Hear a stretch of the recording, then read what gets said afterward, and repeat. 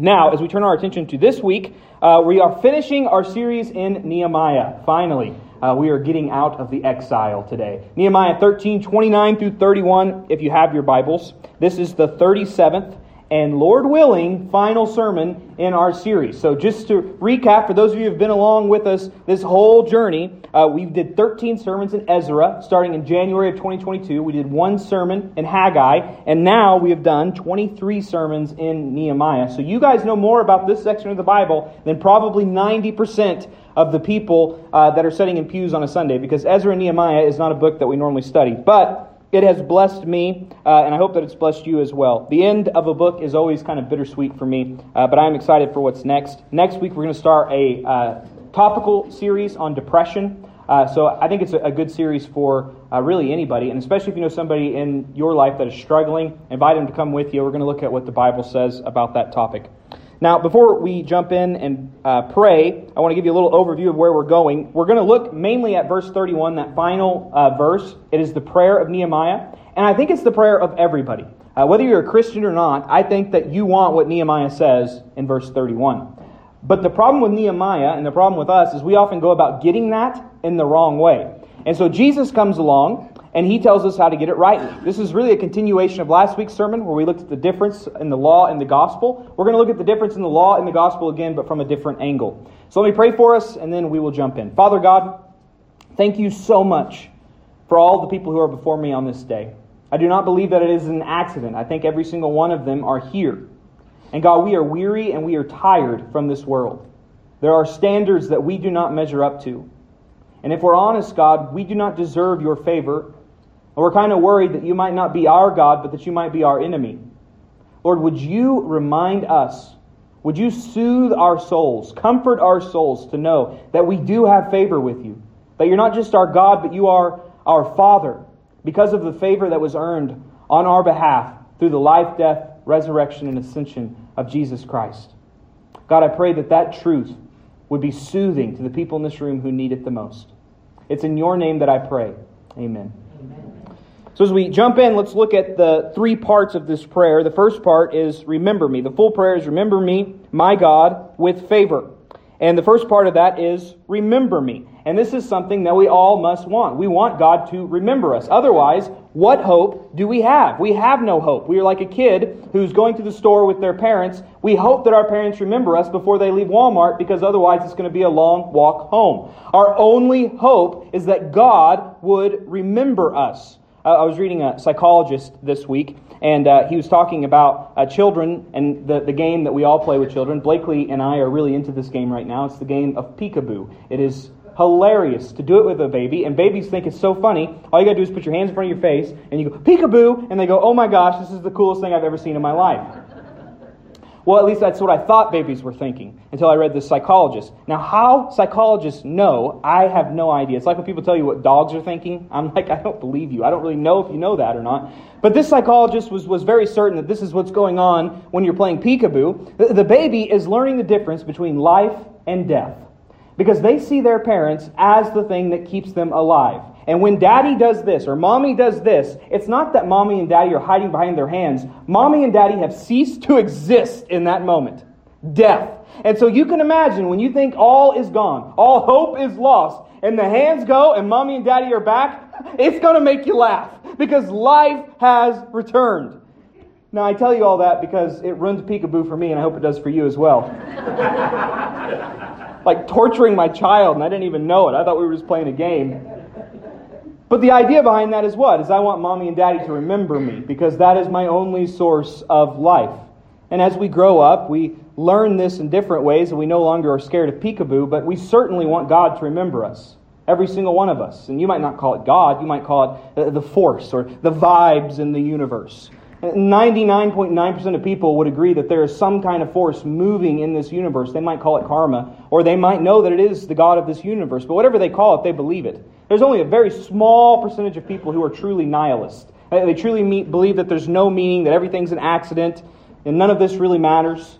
Taylor and I, we just went and watched Super Mario Bros. Because when we didn't go with a kid. We just went because we are children at heart. We love cartoons, and there's this little nihilist star in the movie that's just hilarious to me because he's just it's so much of what people think they are when they call themselves atheists, but the star shows you that you're really not that, because the star just can't wait to die. It's not worried about anything. It's just there's no meaning to anything. And one of the birds that's also in jail cries out, says, "Life is depressing enough without you." And I just love that scene, because it is so true. The only hope that we have is that God, or whatever's in charge of this whole thing, would be looking out for us. What other hope do we have in the face of death? We want God to remember us. There's an example of it in Scripture, 1 Samuel 25, 30 through 32. Abigail, talking to what would become King David, says this: "When the Lord does for my Lord all the good he promised you, and appoints you ruler over Israel, there will not be remorse or troubled conscience for my Lord, because of needless bloodshed or my Lord's revenge. And when the Lord does good things for my Lord, may you remember me, your servant." Then David said to Abigail, "Blessed be the Lord God of Israel, who sent you to meet me today." In other words, she's saying, would you remember me? When God gives you favor, would you remember me? It's the same thing I used to say to all my youth students who thought they were going to make it in professional sports. When you're in high school, you think, I can make it. I can make it NBA, MLB. And some of them I thought, they probably can. I mean, they got the talent. They might be able to do it. But what I tell all of them, I don't ever crush their dreams. I simply tell them, when you make it, remember Pastor Blake. And remember that God blesses those who tithe the first 10% of their MLB contract. I want to share in the favor. If God so favors you to get you to that point, would you remember me? Can I share in your favor? That is our hope as humans, not in this life, not only in this life, but in the life that is to come.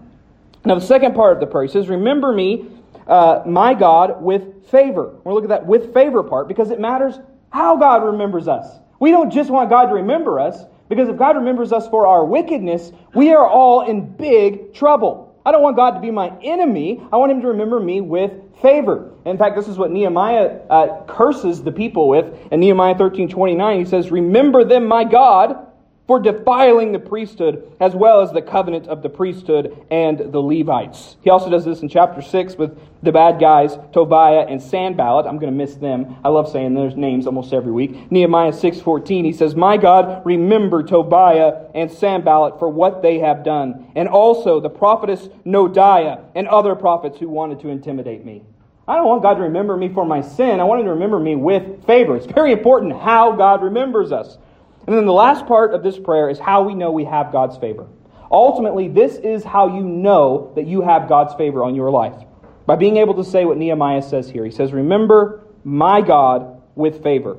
That's what we all want to say, whether you're a Christian or not. We want to know that God is on our side. He is my God. He's not your God. He's my God. My enemies are on the wrong side of this.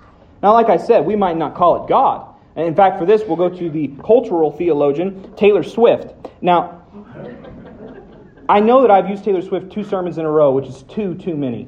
But you have to forgive me. This semester, my little sister is living with us, and she loves Taylor Swift, and my wife loves Taylor Swift. So there's just a lot of Taylor Swift in my house. And I hear these lyrics, and I think they're so dumb, but I also think the songs are so stinking catchy. So they just kind of roll around in my head, and I have to get them out somehow. But I heard this song, and I like the tune of the song. The lyrics are dumb, but I like it, and I just can't help it. I'm singing it in the shower sometimes, and I always sound really good in the shower. I mean, don't you guys think the shower just makes you sound great? I sound like Taylor Swift in the shower, and then I get out and it doesn't work.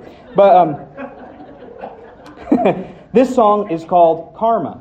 And you'll notice that what she's calling karma is what you and I would call God. In fact, she calls karma God. I'll read you some of the lyrics. I won't sing it, I promise. I'm not in the shower. I'll read it to you. It says, "'Cause karma is my boyfriend. Karma is a god. Karma is the breeze in my hair on the weekend. Karma's a relaxing thought.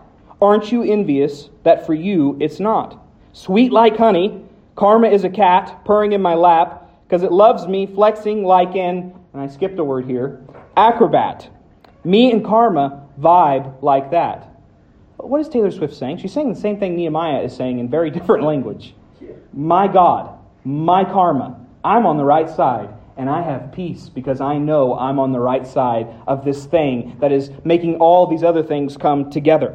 And just like Nehemiah is terrifying the people by letting them know they're on the wrong side of karma, Taylor Swift does the exact same thing. Here's one of the second stanzas in her song. It says, "'Cause karma," this is for those who are on the wrong side of God, the enemies of God, the enemies of karma, "'cause karma is the thunder rattling your ground. Karma's on your scent like a bounty hunter. Karma's going to track you down, step by step from town to town, sweet like justice. Karma is a queen. Taylor Swift and Nehemiah are just alike, aren't they?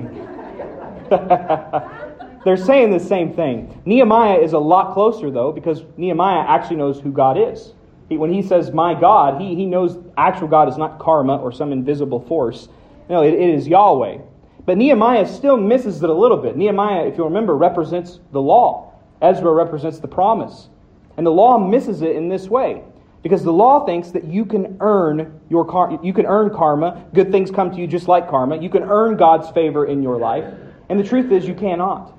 And we see this in Nehemiah. He believes that our performance is what gives us favor with God. Nehemiah 13:29, it says, I also arranged for the donation of the wood at the appointed times and for the first fruits. Or this is actually the last verse, 31. Appointed me and for the first fruits, remember me, my God, with favor. Do you see why he wants God to remember him with favor? Because he did all the right things. He's the one who purified the priest. He's the one who appointed the offerings for the people. In fact, in some of the translations, it doesn't say, remember me, my God, with favor. It says, remember me, my God, for good. God, look at all the good I've done. Remember me for my good. Maybe some of you, even in the pews today, are thinking, well, yeah, that's how I earn favor with God. If I were to ask you, why does God bless you? You'd say, well, part of it's probably because I'm here. I listen to you every week. That should get me something in heaven. And I would say that should get you something in heaven, but it doesn't. That's actually not what's going to work. This is not what makes God remember us. But Nehemiah thinks so. Nehemiah 5:19, he says this, remember me favorably, my God. Why? For all that I have done for this people. See, friends, this is exactly why we do eulogies for people who have died. The reason why we put their life on a piece of paper and we read it out to everybody is because we are trying to vindicate them before God and before people. We want you to know that this person, although they were mean as snot during life, they had some redeeming qualities, and so we ought to honor them in this moment. If we were honest on eulogies, it would not be as pleasant as we often make the eulogies if we're honest.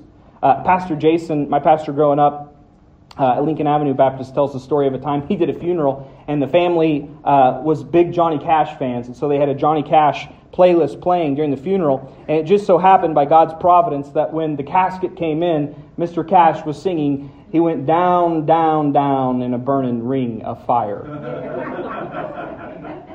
Friends, that's actually a lot more honest than a lot of funerals. Well, we sing, I'll fly away, and it might be better to sing, they're burning like a crisp,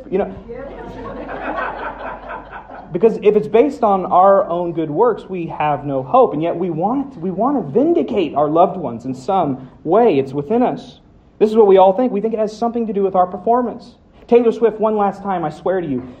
In her song, she gets it too. She says, you're terrified to look down, because if you dare, you'll see the glare. It's so corny. It's like Dr. Seuss. If you dare, you'll see the glare. But that's fine, whatever. Of everyone you burn just to get there. It's coming back around, and I keep my side of the street clean. You would know what I mean. In other words, she's saying, I know it's all going to work out in my favor. You know why? Because I've been doing the right things. I've been keeping my side of the street clean. You have not. You've been doing the wrong things, and so eventually it's going to come back around and get you. This is what we think. We think favor comes to us based on performance. But it does not. There's two major problems with you trying to earn God's favor through performance. The first is that you're never going to have any peace. How could you have peace? How could you ever know that what you are doing is enough to please God? If it's based upon me, I don't know if I've done all the right things. Now, if it was as simple as just offering sacrifices, if there was a checklist, like go to church, give 10% of your money, honor the Sabbath day, read your Bible, well, then I might be able to know. But God says it's not just about sacrifice. Because God says, I desire mercy over sacrifice. In other words, God's looking at the inside. He's looking at my motivations. He's looking at the way I treat people internally. And how would I ever know if I had done enough? The answer is I wouldn't. And I would have no peace, and I would have no confidence in the favor. And that God is truly my God and not my enemy. And one of the ways I know when somebody believes that their favor with God is earned through performance is what they say to me when they are suffering. Because what people will say to me when they're suffering often is they'll say, Blake, I just don't understand why God would allow this to happen to me. In other words, what they're saying is, I'm doing everything correct. I'm not a perfect person, but I'm a pretty good person. And I can't imagine why God would allow this to happen to me. What they're saying is I've tried to earn God's favor, and I don't understand why those people who are evil are getting away with stuff that I'm not getting away with. Why? Because you think your performance has earned you something. This is not new. It happened in the days of Jesus too. John 9, 1 and 2. It says, as he was passing by, he saw a man blind from birth. His disciples asked him, Rabbi, who sinned, this man or his parents, that he was born blind? And this is how we still often think, isn't it? Somebody must have messed up. Somebody must have lost God's favor somewhere in that family. Otherwise, he wouldn't be blind. But Jesus says that's not how it works. But if you believe that way, you won't have any peace. The second thing that is a real problem, if you're trying to earn God's favor through your performance, is simply that it is impossible. You cannot earn God's favor through your performance. The Bible goes so far as to say in Romans 3:10 through 12, that there is no one righteous, not one. You say, but what about Mother Teresa? No, she is just a hellion as you are in the sights of God. There is no one righteous, not one in the sight of God by themselves.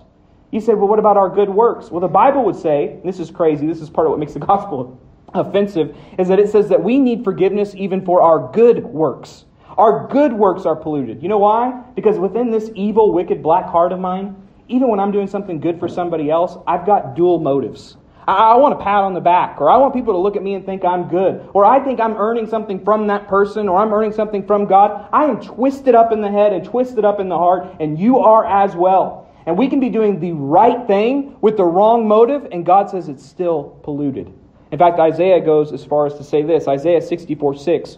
All of us have become like something unclean, and all our righteous acts are like polluted garment. All of us wither like a leaf, and our iniquities carry us away like the wind. Our righteous acts are like polluted garments. There is no hope in your performance. And what I'm afraid is that some of you are going to be like those in the parable that Jesus told, the terrifying parable, where on the day of judgment they arrive and they say, Jesus, look at all that we have done. We have prophesied in your name. We have preached in your name. We have even cast out demons in your name. And Jesus looks at them and he says, depart from me, I never knew you. Why? Because you cannot earn God's favor through your performance. But here's the good news. You ready for the hope? The gospel is a message of grace. And the way that we could define grace is an undeserved favor. Or if we want to get more technical, we could say grace is favor that has been accounted to you based upon what somebody else has done. There's 2 New Testament stories that I want to look at before we close that will illustrate this for us. But firstly, I got to give you kind of an idea of what I mean when I say grace, because I think a lot of you think when I say grace, you're thinking mercy. If you ever played mercy as a kid with your dad, you hold on to the hand of somebody stronger than you, and then you fight back and forth, and the way that you win the game is finally you cry like a baby and you say, mercy! And then they let go. And that's what we kind of think of God's grace being. You know, like we have all these sins. God could punish us with eternal damnation, but instead we cry out to Him and God says, okay, I'll give you mercy on behalf of Jesus. He'll forgive all my sins. Now that is true. He does forgive our sins, but that is not all that grace is. Because grace actually gives us something. You can think of it this way. It'd be like if you had a $10 million debt and you couldn't pay it. Now, it didn't matter what you did, you could not pay it. And one day somebody showed up and they said, you know what, I'm going to pay your debt for you. Now, you would be overjoyed because you don't have a $10 million debt anymore. But you know what you would also still be? You'd be broke. You'd have $0 in your bank account. What Jesus does is far better than that. He does come and He pays our $10 million debt, but He also puts $10 million in our account. He gives us the righteousness that He earned. Now, here's this amazing verse in Luke chapter 2, verses 51 and 52. It really shows us the humanity of Jesus, and it kind of twists some of our brains. It does mine anyways, because when I think of Jesus, I think of perfect Jesus. But he was perfect, but He was also very human. He lived the life we were supposed to live. Verse 51, it says, then He went down with them and came to Nazareth and was obedient to them, talking about His parents. His mother kept all these things in her heart. Verse 52, and Jesus increased in wisdom and stature and in favor with God and with people. Jesus didn't start with the favor of God. Jesus earned His favor with God. He increased in it over the course of His life. He kept the law perfectly righteous. He had a big bank account with God, if you will. And what does Jesus do at the end of His life? He dies. He's supposed to live. He's supposed to have the favor of God, and yet He is cursed as He hangs on a tree. Why? Because He's paying your and I's penalty. But it isn't just in there. Because Paul says that He made Him who knew no sin to be sin, so that we who are not righteous could be made righteous. Jesus says, come on into my bank account. You get favor that only I rightfully deserved. That's why it's called good news, not good advice. Blake, how do you know that God is your God? How do you know that you have favor with God? The only way I can say that with any shred of confidence is because I believe Jesus has allowed me to share in His favor. God doesn't look at me now. He looks at Jesus and what He has done on my behalf. Now, there's two stories that I think really play this out. And we'll close with these two stories. The first one is a very famous one of two criminals who are crucified next to Jesus Christ. And we see one of the criminals understands it. One of the criminals prays a prayer of a true Christian. It's a prayer that I would want all of you to pray. The other criminal, as they're dying on the cross together, begins to mock Jesus. He says, if you're the Messiah, save us and save yourself. And the other criminal looks at him and he says, do you not have any fear of God? Do you not understand who this is? And then he says this in verse 41.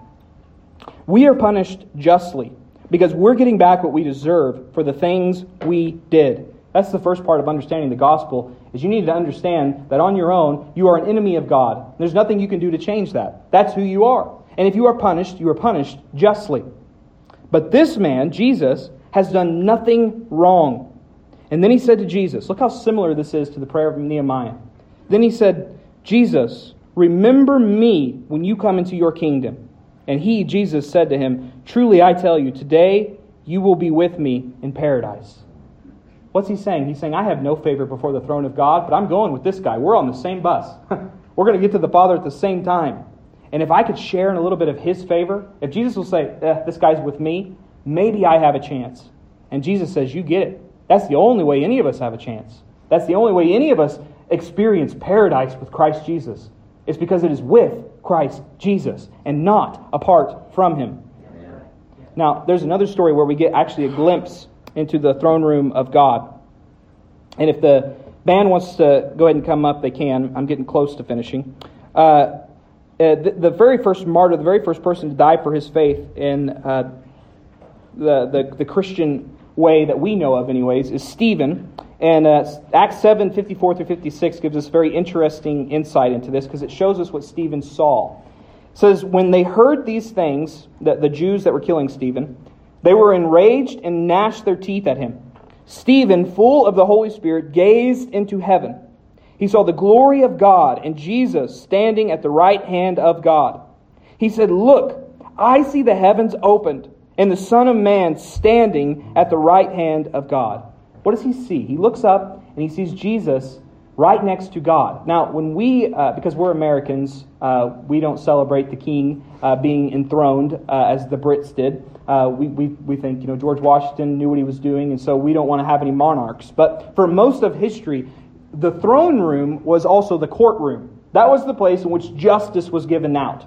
And what does he see when he looks into the God's courtroom? He sees Jesus not sitting, but standing. And this is really important, because every other time we see Jesus, He is seated at the right hand. What does that mean? That means He's finished. But when He's here, He is standing. And what Jesus is doing is He's doing what any lawyer does when they're in the courtroom. They stand and they plead the case on behalf of their client. What is Jesus doing? He is pleading the case of Stephen before God. Why is Stephen able to experience the glory of God? Because Jesus is pleading his case. F.F. Bruce, who's an old pastor, says this. He says, while Stephen was confessing Christ before men, Christ was confessing Stephen before God. And friends, you know what the good news about that is? Is that's true for all of us as well.